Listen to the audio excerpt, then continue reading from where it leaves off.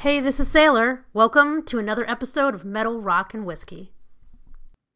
Well, hello, gentlemen. Welcome back to part 2 of our jazz rock star discussions. How's everybody doing? What's up, Sailor? What's up, Doing good. guys? And we have back in the studio once again with us Mark Gillespie from the Whiskey Cast. Yay! Hey, What's up, Mark? having fun. Living the dream. Living the Hell yeah. living the dream in our basements. Living the coronavirus. Living Yeah. the quarantine dream. Oh God, I need another sip of whiskey. All right, so quarantine. No. So we're gonna bypass all the usual stuff so that we can get right down to the meat of the discussion. We left you off last week after we talked about the Whiskey Cast and how Mark got that started. And then I did my whiskey pairing, if you remember, with the Redbreast 12. So hopefully if you've run out, you've grabbed a bottle of that. I know you do. I know you listen to every single freaking thing I say. So open that bottle. Let's hear your cork pop. That wasn't very good. It's too full. Oh, mine was pretty sad. That's too full. This was my birthday bottle. It's very delicious. Yay! And I kind of weaved in a little bit of a teaser of our jazz discussion into my whiskey segment, but we're going to get into that tonight, and I'm really excited. Are you guys ready for this? I'm ready for some jazz. I'm Hell jazzed yeah. up. Oh, are you nice. jazzed up? Do you have your jazz hands ready?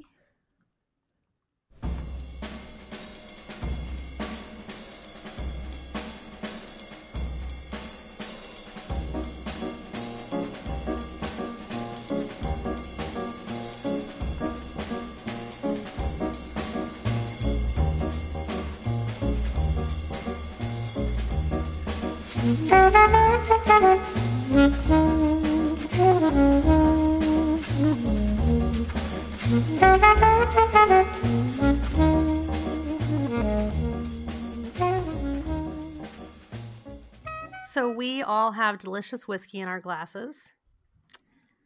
Now it's time to talk a little bit about jazz, shall we? Let's do it. Bring it on. Okay, so if you don't know, jazz is a musical style that originated at the beginning of the 20th century in African American communities in the southern United States. Specifically, a lot of people say New Orleans, mixing African music and European classical music traditions. Jazz spans a period of over 100 years, encompassing a very wide range of music, making it really difficult to define. Jazz makes use of heavy improvisation, I can't speak, polyrhythms, syncopation, and that swing note, as well as aspects of European harmony and American popular music, like the brass band tradition and blue notes, which is considered an African American style, just like ragtime.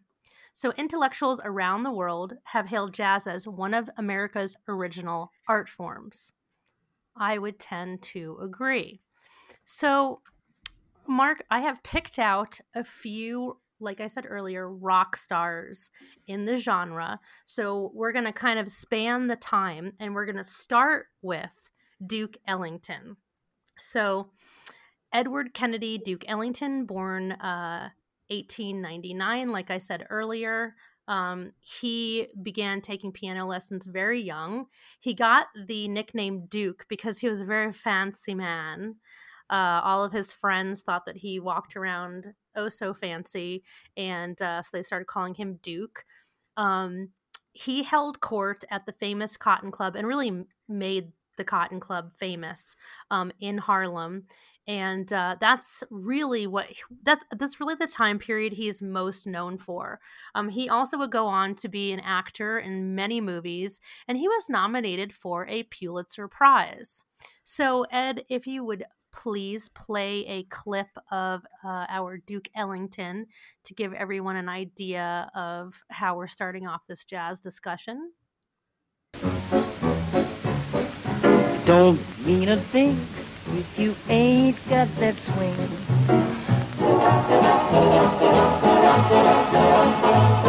It don't mean a thing, all you gotta do is swing.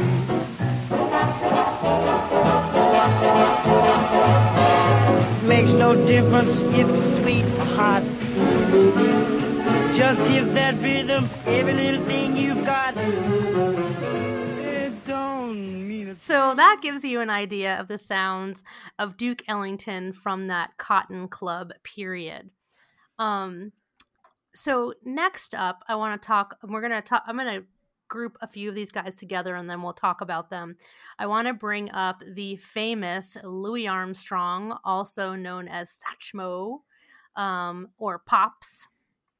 He was born in 1901 in New Orleans. And was a resident of Queens, New York for a very long time. Shout out to the hometown. So he was an American trumpeter, a composer, a vocalist, and a very famous actor. Many consider him the most influential figure in jazz. I would say that I would agree with that, as I think if you think of jazz in your head as a male musician or person, you're going to think of him first, I think. And his career spanned 5 freaking decades. And, you know, all of the big eras in jazz history, he was there. And he was inducted into the Rhythm and Blues Hall of Fame. One of my favorites, if you want to talk about movies with him, is him and Shirley Temple. That's some of my favorites. So, Ed, just to give everyone, again, an idea of where we're at in jazz, would you please play that track?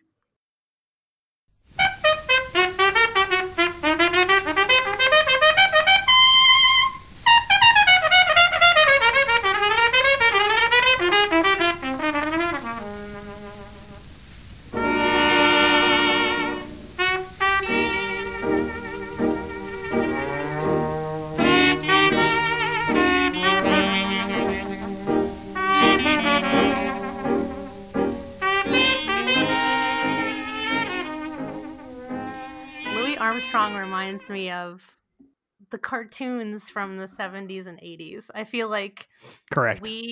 Like kids our age, we got really great introduction into jazz through a lot of the Looney Tunes cartoons. Especially Oh yeah, Wait a Tom and second. Jerry. Yes. Remember that in the Armstrong piece there, remember that trumpet solo at the beginning? Mhm, Yeah. mhm. Could you see that? Think about this for a second. Imagine that as a guitar solo. Yeah. Oh yeah, Oh yeah. for sure. That's why there are these connections between jazz and metal and rock. Imagine that trumpet solo as a guitar solo by somebody like an Eddie Van Halen. Yeah. It has the same weight to it, you know? Mhm. Yeah. Yeah. Mm, Yeah. mm, mm, It's mm. the same. It's different instruments, but I know there are metalheads out there that are going to scream when they hear this, but y'all didn't invent the stuff. No, for sure. So there are similarities and there are comparisons that you can make. Mhm. And people who love metal and would never think of listening to jazz, but if you think about it for a second, you listen to that trumpet solo. Imagine that on a guitar. And think about it for a second. Well, I guarantee you, Mark, that most of the people that the metalheads look up to have some background in jazz. Oh Or yeah, looked and up, classical. or parents I listen mean, to all, jazz. I'm talking well, to the folks who Yeah, haven't thought about this and just of course. Yeah. mhm. basically have had too much head banging and haven't thought. You know where I'm going with this. Don't look past a certain point. Yeah, I get you. But some of our favorites like Cliff Burton and Randy Randy Rhoads. I Rhoads. mean, Yeah. we talk about their classical backgrounds, and Oh you know, yeah, especially Cliff Burton. He was more interested in like in like funky jazz blues Mhm. stuff, and didn't even want to leave to go play with Metallica at first. yeah. So just yeah, super interesting. And one of the most famous pieces, I wanted to start off with his horns first, was Hello Dolly. I mean, I think that's the one song everybody knows for sure is Hello Dolly. And so Hello Dolly is one of my favorite songs of his. I danced as a kid, and so did my sister. And you know, you always have to do tap and jazz before they let you like decide you don't like it. Um, and of course, we did Hello Dolly, so I have this like specific tap routine I can still remember to Hello Dolly. But then I know what Ed and Matt are thinking. Are there videos of this?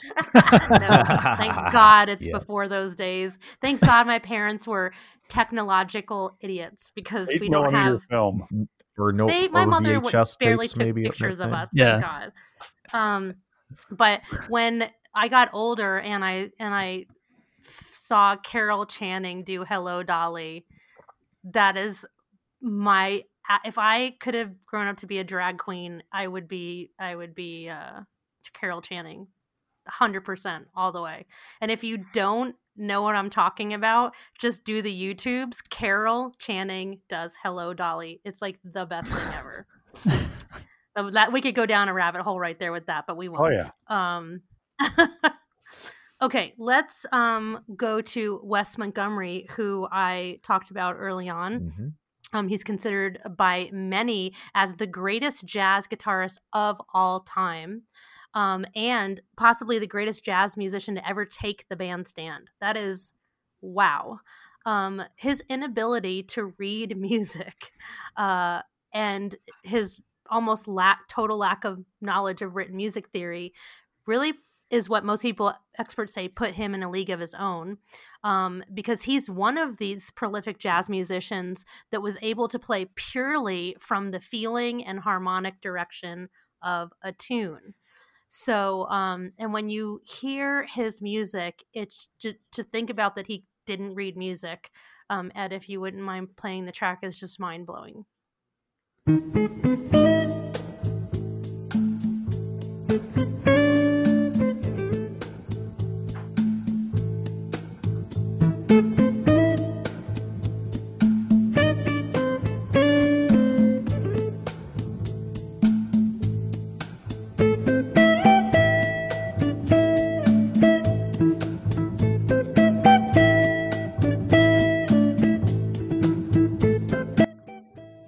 That makes me feel It's like insane. Wow. I'm in a grotto in the 1950s sipping on Manhattans in New York City or LA or something.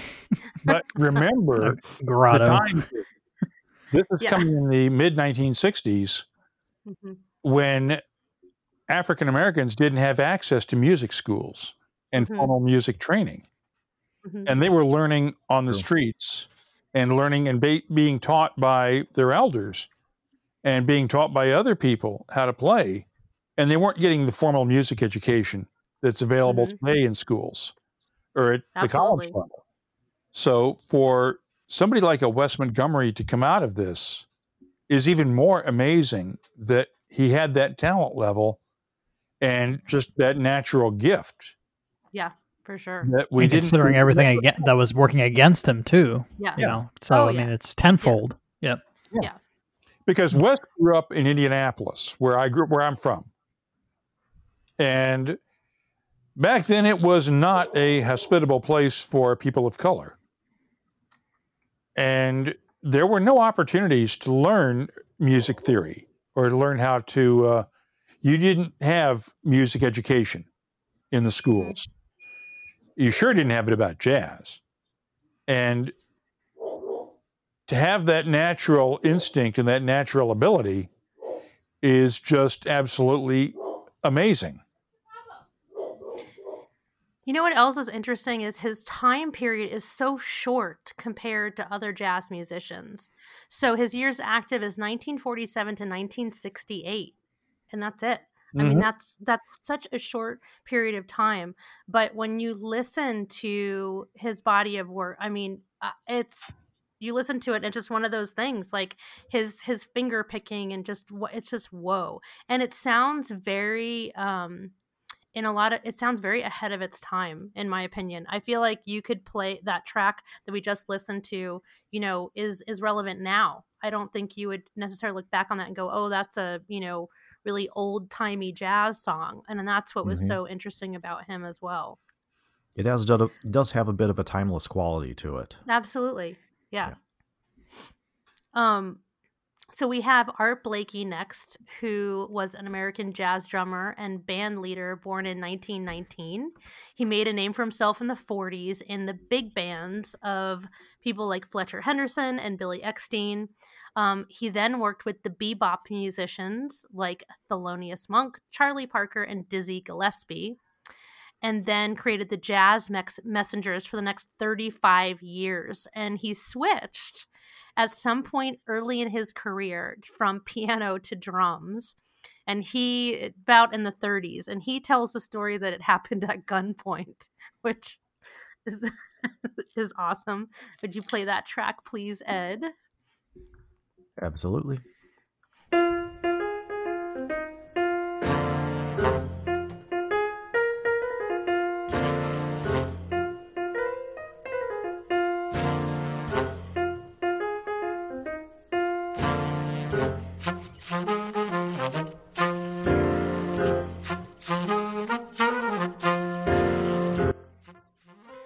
So good. That's whiskey drinking music right there. And it's not a surprise that he made the switch from piano to drums, because the drummer is really the driver for the whole band. Right. When you look at the big band era, look at Gene Krupa. Oh, God, yeah. And look at somewhat modern day 80s, 90s music, and I hate to go pop on you, but Phil Collins was the driver behind Genesis on the drum. Yeah. It's really, and let's just say it, Ringo, whatever you want to say about Ringo, in terms of the Beatles, Ringo was the driver. That beat was consistent, and he's still one of the best drummers out there. And the drummer really drives the whole thing. It's not a surprise that Art Blakey would switch from playing piano to being the driver of the band with drums. Yeah. I mean, well, and his ability to compose was unreal too. So I think that seems like a natural place from what I was reading about a lot of jazz musicians is they can, like you said, they can get on the drums, they can drive the band because they're also typically the composer as well. So they feel comfortable giving up the other instruments, whatever it is that they may first have played, so that they can kind of just be the glue and the basis for all of it. Remember what I said earlier about giving up control? Yeah.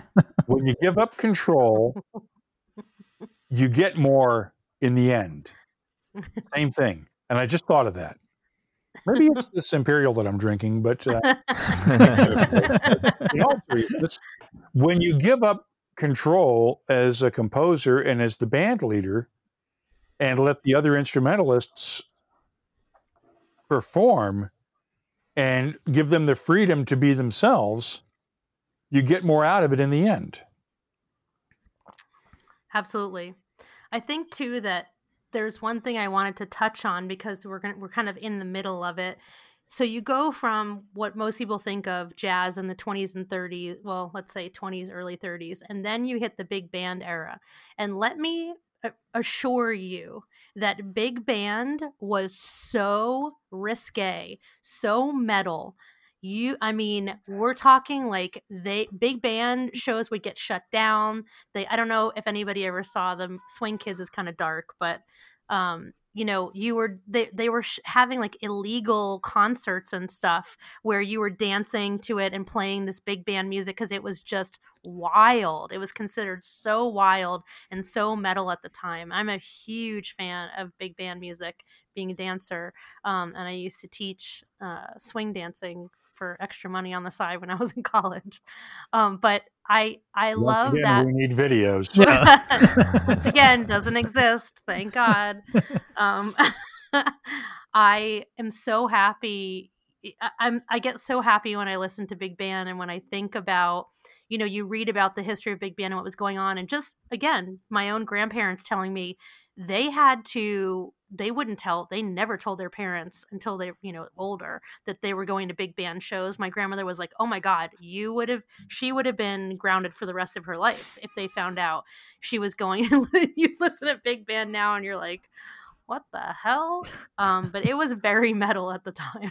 And remember, that was one of the first areas where we had real integration Yes. Oh, between yes. the races in terms of having mixed groups of African Americans and white performers on the stage at the same time. Yeah. I mean, Yeah. let's look at it this way. You didn't have, before you had a Duke Ellington and a Louis Armstrong, you didn't have much before other than minstrel shows, for crying out loud, Right. Yeah. in terms of seeing African American performers on stage. Mm-hmm. And to see people with talent and people with drive. That was something you did not see at that point in American history. And you need to look at it in that context. For sure. And Especially the so- Cotton Club is such a great example of that. Yeah. The Cotton Club, I don't know if most people know. I think most people know of the Eddie Murphy, our age, the Eddie Murphy movie, but just do a little Googles about the Cotton Club, that it was a white club. Like Yeah. and countless jazz musicians get their start. And if you think about Duke Ellington, like literally being broadcasted and he's running the show, but it's a white club. Like, you're a black musician playing at that club, but you are not welcome to go sit at those tables. I think near the end of it, there was tables, if I'm correct, at the back. But you could not, you were not welcome as a guest, which is ridiculous. But so yeah, you're absolutely right. And so in the 30s and 40s with big band, you see absolutely that integration. It's very risque. It's very metal. It's very not cool until the war happens and people are just like, fuck it. Well, what really happens is that you don't really start to see this real integration until the late 60s. And that's one of the things that you have to give Hugh Hefner of Playboy fame the credit for, because his Playboy After Dark TV shows featured African American musicians alongside white musicians on network television in the late 60s, at a time when you didn't see that. You Very had often. before that didn't see comedians like Dick Gregory performing, right. and you didn't see. We just didn't see that happening until. Wasn't it the late Twist 50s. that was one of the first? I'm sorry, what? The Twist, wasn't that one of the first times? Yeah, Chubby Checker. I remember this very well about American Bandstand, which was filmed very close to where I live here in Philadelphia, where they used to shoot it. And the first time they had dancers doing the Twist in the late 50s, Dick Clark's producers went just absolutely stark raving batshit. They're like, we can't show this on television. Yeah. And think about Elvis. Elvis the pelvis, that they couldn't Yep. film him from the waist down, Exactly. But if you look at the 10 years later, you've got folks like Hefner producing shows with African American musicians on network television, and really helping to bring along the movement, and as part of the civil rights movement, that folks like Wes Montgomery became mainstream because of that. Right. Yep. And same John Coltrane as well, Yeah. I would say. Oh, yeah. So, Coltrane, Miles Davis. So that's when we start to get into these musicians start to cross into beat. They do swing, bebop. Coltrane, also born in 1926. He was a jazz saxophonist and composer. And he was in early bebop and what they called hard bop, which I love that. He helped to pioneer the use of modes. Don't ask me to explain it. It's a type of scale. And was at the forefront of the free jazz movement. He led at least 50 recording sessions and appeared on so many other albums that it would take forever to list them, but including Miles Davis and Thelonious Monk. And he remains one of the most influential saxophonists in music history. And then we have Miles Davis, and Ed, you can play the tracks back to back. Miles Davis, born same year, 1926, started off as a jazz trumpeter, became band leader, composer, of course, still a trumpeter. He's among the most influential and acclaimed figures in the history of jazz and 20th century music, period. I think when you think of modern jazz, and he's still considered modern jazz. You think of Miles Davis. I think, again, if you think of jazz, you think of Miles Davis. He adopted a variety of musical directions in a 5-decade career that kept him at the forefront of jazz. Now, there's something funny about the track I chose for Miles Davis. So, Ed, if you would play the Coltrane track first, and then I want to set up the Miles Davis track.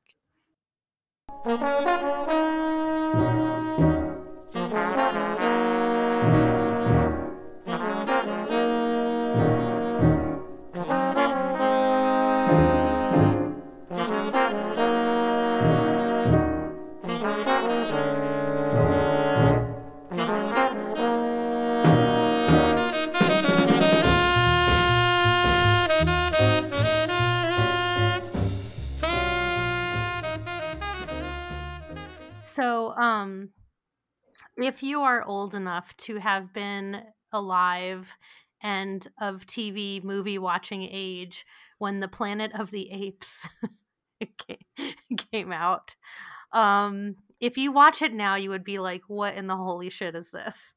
But let me assure you, my lovely listeners, that was a fucked up movie back then. It was scary, it was dark, it was creepy, and it did not seem hokey at all. Trust me. When you see the damn Statue of Liberty in the water, I just remember being like mind blown.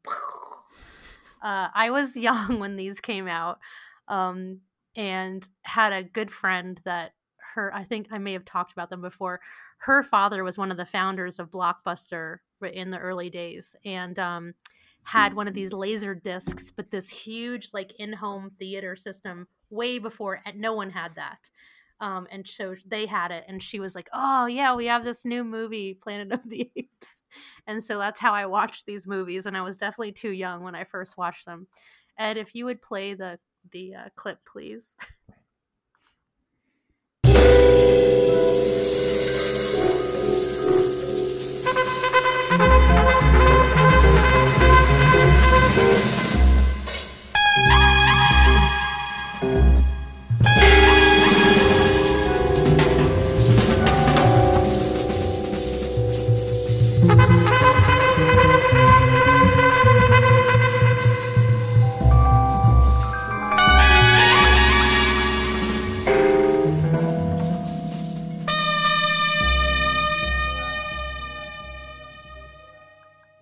Okay, you guys, that was really okay. First of all, the only thing you can be doing when you're listening to something like that is ingesting a heavy amount of drugs, in my opinion. Now that's reefer music. That is definitely Yes. reefer madness music. I mean, as a musician and an artist, that must have been cool as shit to be playing stuff like that at that time. It was never been done before. I mean, it's musically, that's like, wow. I think I feel like this album is very much like Pet Sounds. When Pet Sounds came out, people were like, what in the absolute fuck? And now it's considered like one of the greatest albums of all time. And I think I like to say these albums are very similar in that, That's like, a great but analogy, in the reverse, actually. Yeah. but kind of in the reverse, weirdly. Do you know what I mean? Like, 'cause when Yeah. it came out, people were like, yeah, wow, man. And now people are like, if I listen, I'm like, what in the fuck were they doing? I mean, not musically, of course, but Yeah. It's like early But Pink Floyd. kind of. It will always remind me of Planet of the Apes, of course. It always gives me that feeling and what a genius matchup too. But Miles Davis, you can literally any type of jazz, pick one of his albums and you'll hear that type of jazz as you go through the timeline of jazz. And that's what's so super cool about Miles Davis. Yeah, Miles was never afraid to change things up Never. and change up his style. If you look, compare that to the album Kind of Blue, which is one of his classics. Oh my God. And it's completely different. One of the things I use Miles Davis a lot in whiskey comparisons between blends and single malts. That's so great. Because blends are like a symphony orchestra where all the musicians put aside their individual talents to come together as one. Yes. And you have this syrupy, classical, dun dun dun dun stump type of music where they're all playing the same thing and they're all playing in harmony and the conductor's got them all working together. Then you get a single malt that can either be very smooth or it can be very smooth like a Miles Davis from the Kind of Blue era, or it can be a lot funkier like the Miles Davis we just heard. Depending on which distillery it is. I love it. love it. Allow that distillery character to come out as an individual, as a soloist, compared to the blends where they're all trying to play together. I love it. I love that analogy. Yes. So good. Yeah, I think Miles Davis is like he embodies like everything and everybody we're talking about tonight, in some way or another. Yeah. The next rock star that I wanted to highlight was born in 1940. He's an American pianist, keyboardist, bandleader, composer, and actor. He was a member of the Miles Davis Quintet, and he's known for redefining the role of a modern jazz rhythm section as one of the primary architects of the post-bop sound. He composed the theme song for Fat Albert, if you're as old as I am. Oh my gosh. Yes. And then there was Rocket. I am talking about Herbie Hancock for all you kids of our age. You just blew my mind with that Fat Albert. Yes, that's I Herbie never Hancock. knew that. Oh my Yes. gosh, this changes everything. Would right. you please play Rocket? Here it is.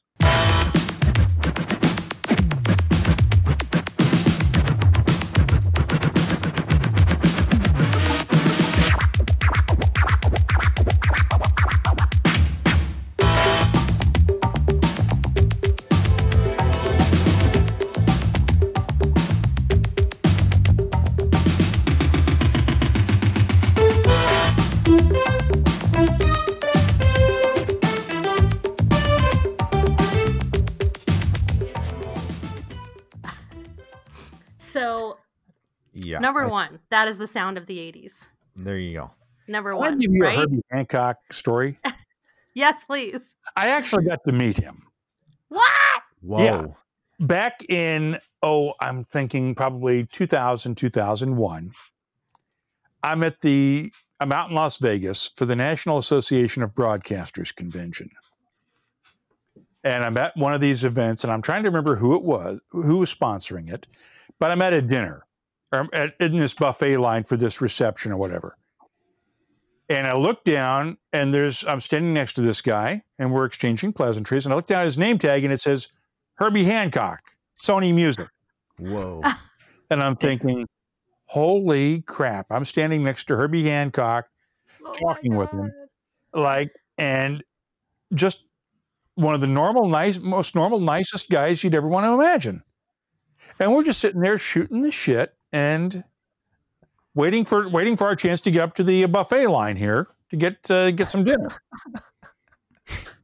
And Oh, wow. That's just amazing. one of the nicest guys around. And this was after Rocket. Okay. And you'd think he could be pulling all the diva crap. Oh, sure. He'd have Oh, earned sure, the yeah, right. yeah. But he Yeah. wasn't. That's so Standing in awesome. line for the buffet like everyone else. Yeah. Standing in Yeah, line for right? food like everybody else. I don't think people, and that includes my age group. I didn't realize what now funny, one of my chorus teachers in like it must have been either elementary or middle school, was a big Herbie Hancock fan and just was like crazy about this guy. So I remember him telling us like that he was this like very influential jazz musician and we should know him more than just the Rocket album and blah blah blah whatever. But I didn't know much about him and didn't realize who he really was. Mhm. And it makes sense now when you listen to that Rocket album. First of all, that didn't seem like a risk for him. But if you don't know him, what a risk. Oh, yeah. I would think like, oh, a jazz music, like a synth band. Okay. But he was a jazz musician that was like, Mhm. just trust me, let me do this shit. Well, he could, right? Because of who he was at the time. And I had no idea. And one of the first things I learned when I was in grade school, I think, or in middle school, one of the songs we played, one of his classics, was Watermelon Man. Yes, Watermelon And Man. we played that song in middle school in band class. But who knew badly it as was hell. the I mean, it same stunk. Rocket guy? But Yeah. like I But- would have never imagined. Yeah, but you saw the H. Hancock on the credit on the sheet music, and then Still wouldn't put it together. 15 years later, he's doing Rocket. Yeah, yeah. Well, the Fat Albert song and Rocket, Yeah. I wouldn't have guessed that either. I had no idea. So I just thought that was another really cool rock star for sure in jazz. Yeah. To bring up. And then my next one is I don't want to leave the ladies out. And the only reason really the ladies were, I kind of didn't include them as most of them, unfortunately, of the very, very well-known ones were mostly vocalists. There were plenty of female jazz musicians, but not very, very well-known. And I'm just trying to stick to, excuse me, like the top of the category in this. I'm going to talk about a beautiful lady who was born in 1971. She's a singer-songwriter, record producer, and actress. Her music is categorized now as neo-soul, R&B, and hip-hop. She definitely 1,000% belongs in the jazz category, and she is Erykah Badu. Ooh. Ed? Oh, yeah.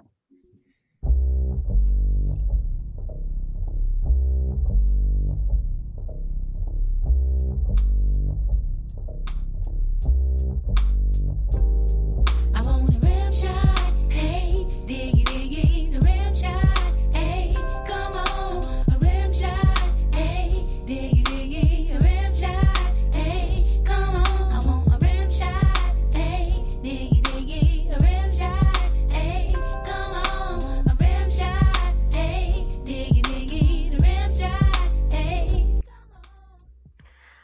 I love her. The Yeah. minute I heard her, it was right when she came out. Thank God I'm a New Yorker. Oh my God, obsessed with her. I feel like she can do no wrong. I love her sound. I love what she brought to that time period in the mid 90s or early, I guess it was early to mid 90s. Just bringing jazz back into music. And then all of a sudden there was a lot of other pop artists that were bringing jazz back in. You had Diggable Planets, bands like that. But I just adore her sound, and I love what she does as a composer as well. You're So going I to definitely like want her. the most underrated thing she's done in many years. You're going to laugh, but go back and watch the movie Blues Brothers 2000. I know. I know. You know the song where she does Funky Broadway with the Yeah. Blues Brothers band. Yes. You know the song I'm talking about. Yes. Oh, she nailed it with She that. does. She's amazing. That was first class. Every step of the I way. love her. So the last artist I'm going to highlight, and then I have a little short list that everyone should go listen to, is a very, let's say, current jazz musician who is another Mozart, another Beethoven, I would say. He was born in 1980. Miles Mosley. He's an American vocalist, upright bassist, composer, arranger, and music producer, and his parents did name him after Miles Davis. He's classically trained and has studied with just about every top jazz musician in the world that was still alive when he started playing. He got his start in 2005, and his style has often been described as this, and this ties it all together, my friends. It's as if Jimi Hendrix played the upright bass in Prince's band. You're welcome. Interesting. He has played with Damn. That is very He's interesting. played with Common, Lauryn Hill, Jeff Beck, Joni Mitchell, Mos Def, Chris Cornell, and many, many, many more. Please play that clip, Ed.